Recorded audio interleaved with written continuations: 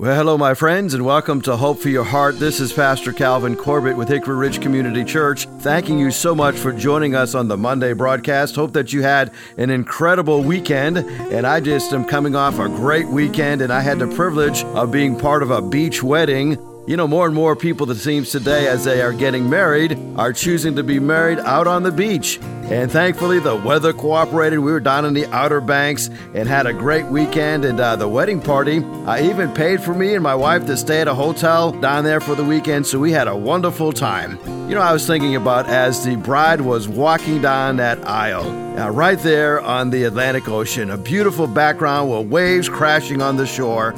And I saw the radiance of the young lady as she's walking down the aisle. And they did something a little bit different at this ceremony. The groom had his back to the bride. And then when the wedding march took place, and as she is walking down that sand seashore, and then he looks around and he has that first look at that bride. And he was just driven to tears as he says, "She's beautiful, she's beautiful." And I was thinking about that fact that he kept repeating that, "She's beautiful, she's beautiful," and thinking about what Christ thinks about us. We are the bridegroom of Christ. And when he looks at us and says, "You are beautiful, you are beautiful." Now today, if you are lacking joy, you picked a great day to join the broadcast, because I'm going to be sharing today and tomorrow 7 ways in which you can experience the power of joy. And it has nothing to do with our circumstances. It has everything to do with our relationship with Christ. You know, the story is told of 2 men. They were riding a tandem bike up a very steep hill. After much effort, they finally made it to the top of the hill. The front rider said, "Man, that was a tough ride." To which the second rider replied, "Sure was. And if I hadn't kept the brakes on, we might have slipped backwards down that hill." So what do you think about that? Maybe that's how you feel today. You feel like you are riding a tandem bike up a steep hill, and everybody that's involved in your life keeps putting the brakes on you, and you keep having your life slowed down, and as a result, you've lost the joy in your life. You know, when it comes to having powerful joy, do you often feel like people are putting the brakes on your life? Life keeps stealing our joy. You know, the Westminster Catechism says this: "The chief end of man is to glorify God and to enjoy Him forever." Well, why is it then that Christians seem to have forgotten the enjoy part? It seems like we're enduring and we've got our shoulder to the plow, but it seems like we have lost our joy. Well, today I want to look at Acts chapter 22, and Paul is giving a message. And this message that he is given to a mob of angry people. They're not happy with Paul. They're not happy with what is happening within the Roman Empire. And so Paul is facing a mob. He's facing those who are opposed to his message. And he begins Acts chapter 22, verses 1 and 2 by saying, "Brothers and fathers, hear my defense before you now." Now, when they heard that, he had spoke to them in Hebrew, in that language, they kept silent and they listened. All of a sudden, they had this opportunity to be involved in a message. Now, how did Paul have that unbelievable joy? How did he have that capacity, even when he's got the pressure of those coming against him? How did he not lose his joy? Well, there's 7 things I think we can take out of Acts chapter 7 that will really encourage you today. Number 1, communication connects us well. You know, the single biggest problem in communication is the illusion that it has taken place, said George Bernard Shaw. Just as some people are tone deaf when it comes to singing, it seems like some people are tone deaf when it comes to communication. So Paul, as he's giving the defense, he speaks in the language of those who are listening to him. It grabs their attention. We can say he understood the audience that he was speaking to. You know, and the young man called his mother and excitedly announced one day that he had found the woman of his dreams. His mother says, "Well, that's great. Well, why don't you send her flowers and invite her to your apartment for a home-cooked meal?" The day after the big date, his mother called to see how things had gone. "Mom, the evening was a complete disaster," he replied. "It was horrible." "Why? She didn't come over?" his mother asked. "Oh, yeah, she came over, but she refused to cook." You see, somewhere along the line, the communication fell apart. Paul says, now, brothers and fathers, I want you to listen to my defense. He grabs their attention. He speaks in their language. And, I think about a well-communicated message. Something that is well-communicated actually brings joy, and it changes the recipients, the ones who are hearing it. And I think if you're going to be a good communicator, you've got to write things down. You've got to know where you want to go in that conversation. Just like I mentioned the wedding that I did yesterday, as I think about the communication that took place, one of the couples that were in there had written some things down about the bride and groom, and they communicated that at the reception. And then the young lady who was married, she was actually a twin, and her twin sister wrote down some things about her experience in growing up as a twin. It was powerful. It was effective. It was on the level that everybody understood. Now, Paul was selling a major change to his audience. The change was this: you're going to be saved by faith alone, in Christ alone, and it's not going to be by works. He wanted this great message to be communicated well. When you think about communicating well, what was Paul needing to have come out of his message? Well, Luke chapter 6:45 says this: a good man brings good things out of the good stored up in his heart. Paul was able to bring a good message of joy because his heart was right. The rest of that verse, Luke 6:45 says, and an evil man brings evil things out of evil stored in his heart. For the mouth speaks what the heart is full of. So if you're having a hard time communicating, look at your heart. What is the intent? What is the motive? Where is your heart? You see, a good heart will have a good message. A bad heart will have a bad message. You see, good communication involves getting uncomfortable so that those around you can be comfortable. Now, don't we just do the opposite? We want others to feel comfortable with us. They say, well, you're going to get on my level. No, we need to get on their level. Paul was dealing with a situation that needed his utmost attention, and he was trying to bring a change in the hearts of people. I discovered something about the difference between negative people and positive people. Negative people are afraid of change. They close off to change. Positive people are ready for new experiences to take place. Paul was ready to give a new message of hope to those who were receiving the message. Now, as he gave his message, and he spoke in Hebrew and Aramaic, he was prepared. His audience knew he was prepared, and they became engaged. And the Bible says they actually became very quiet. Paul knew his message was going to bring about stress to its hearers because he was introducing a major change. So what did he do? He tried to minimize the stress as much as possible. He kept his message positive and upbeat and even cheerful. Now, I discovered something as you speak with people. If you smile often, people are more likely to listen to you. That smile is that universal language of acceptance. So today, as we think about joy, communication connects us. Number 2, use the talents that God has given you. Use your credentials for God's work. Let's go back to Acts chapter 22 and look at verses 2 all the way down through 5. Paul says, I am a Jew. I am born in Tarshish of Cilicia, but I was brought up in this city. I studied under the feet of Gamaliel, and I was thoroughly trained in the law of our ancestors. I was just as zealous for God as many of you are today. You see how Paul is complimenting them? He's saying, you guys have a zeal for God, and I'm just as zealous as you. He says, I was persecuting the followers of the way. I was going against those who had the true message of salvation. I was arresting men and women and throwing them into prison. As the high priest and all the council can testify, I even had letters that I had obtained, and I had used these letters to bring people to prison in Jerusalem to be punished. Now, as we think about this, Paul is resting on his character that is seen in his credentials. Here's a couple things about credentials. The best Christians often were the worst sinners. Your past doesn't have to determine your future. Or maybe you're listening to me today and says, man, I had a bad past.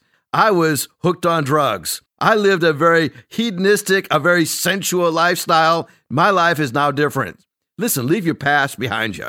Realize that God is not going to judge you on your past. He's going to judge you on what you're doing today. Your past does not have to be your future. The second thing I see that Paul did is that he used his credentials to advance the gospel, not himself. Now, that is a key point. Advancing not yourself, but advancing the gospel. Nobody likes to listen to somebody who is always talking about themselves. So Paul understood this. The third thing that Paul understood is there is a genuine enthusiasm that he had, and it was undeniable. There's something about enthusiasm that is contagious, right? If you're excited about the message of what Christ has done in your life, that's going to rub off on people. It will bring about change in the lives of people. Now listen, the world knows this. As a matter of fact, I think the world has taken this from Christians. Having a testimony. The before and after pictures, right? Weight Watchers. This is your life before you come to Weight Watchers, where you show yourself way overweight, and then you're on Weight Watchers for 6 months or whatever, and all of a sudden, there's a whole new you. The world uses the before and after pictures to drive home their advertisement, to drive home the fact that you ought to purchase their product. Well, the gospel does more than any other program can do, because the gospel is not a program.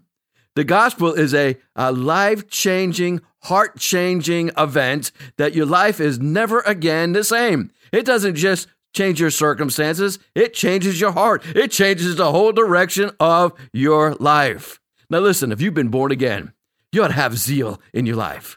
In Ecclesiastes 9, it says, verse number 10, whatever you find your hands to do, do it with all your might. I love that. With all gusto. For in the realm of the dead, where you are going, there is neither working, nor planning, nor knowledge, nor wisdom. Solomon is saying this, and I'll paraphrase what he just said. When you die, enthusiasm cannot change you. But while you're alive, enthusiasm can bring about radical change. Listen, every experience, both good and bad, are used to advance God's purposes in our lives.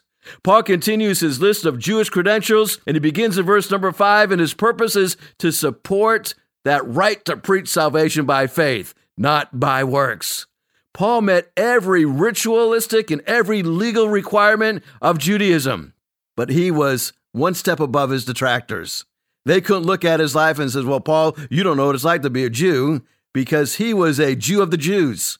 And yet he realized that he was made righteous not because of his Judaism. He was made righteous before God because of the faith he had in Jesus Christ. Now, Paul mentions his burning passion for Judaism, and that led him to be brutally persecuting Christians before his own conversion. Paul's original name was Saul, and he was infamous for his harassment of the church before he was changed by Christ. If you'd like to read his whole conversion experience, it's found in Acts chapter 9.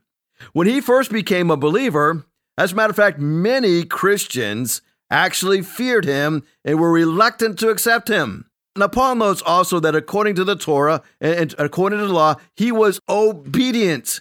He followed the Jewish traditions to a T. He kept himself ritualistically clean.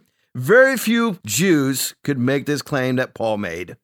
Even fewer could match all of the claims that Paul had listed in his life in these very short few verses.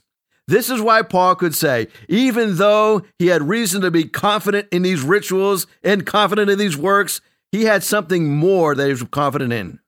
And keep in the back of your mind Philippians chapter 3. Paul gives a list of all he had done as a Jew. Philippians 3, verse number 4, he says, we were part of the circumcision. We were part of the ones who put no confidence in the flesh.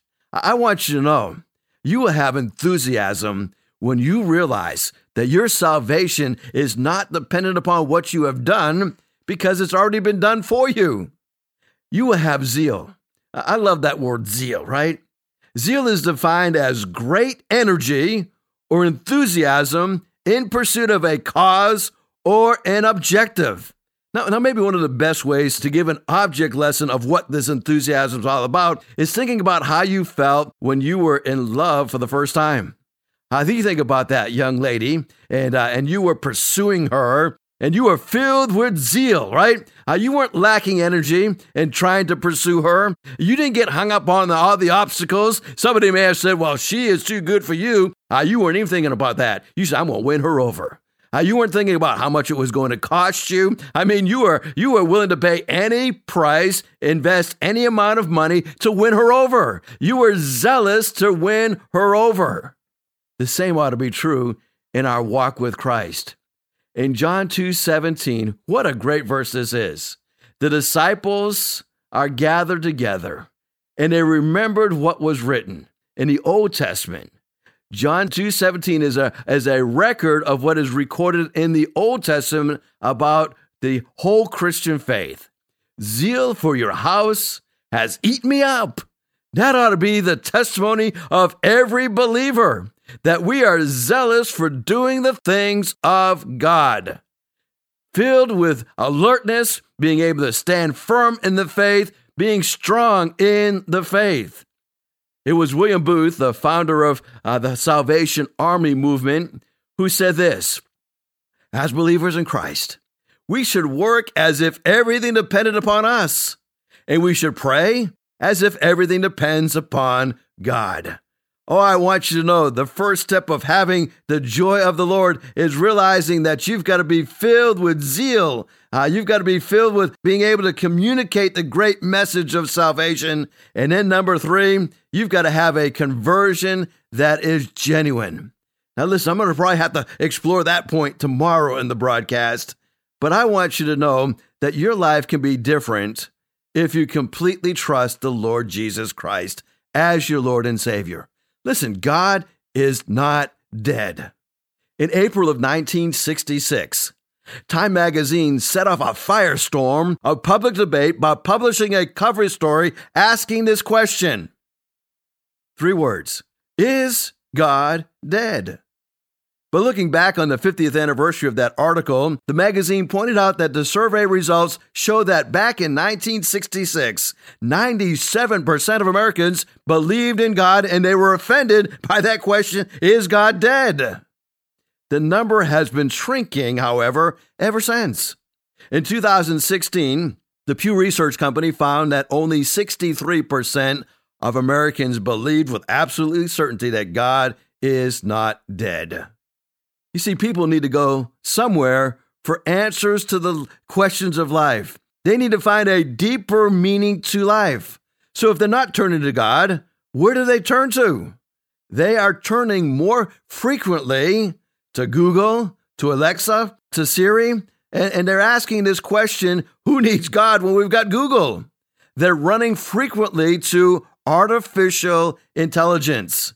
Artificial intelligence is already embedded into our everyday lives. It influences what streets we walk down, which clothes we buy, what articles we read, who we date, and where and how we choose to live. It has been almost a godlike invention. One tech worker said this: at the end of the day, artificial intelligence is just a lot of math. It's just a lot of math. It is intelligence by brute force, and yet it is supposed to be semi-divine. I see one of the most influential science fiction stories of our time is a story of The Last Question, which actually dramatizes the uncanny relationship between the digital and the divine. These days, the story is usually told in an updated form. A group of scientists create this thing called artificial intelligence systems, and they ask, is there a God? The artificial intelligence spits out an answer, and the answer originally was insufficient computing power to determine an answer. Then they redouble their efforts and spend years improving the capacity of artificial intelligence. Then they ask the question again, is there a God? The AI responds, there is now. In other words, the God is found in technology. But ultimately, in seeking answers from artificial intelligence, we need to realize that there is no super intelligent machine crafting the answers to our deepest questions.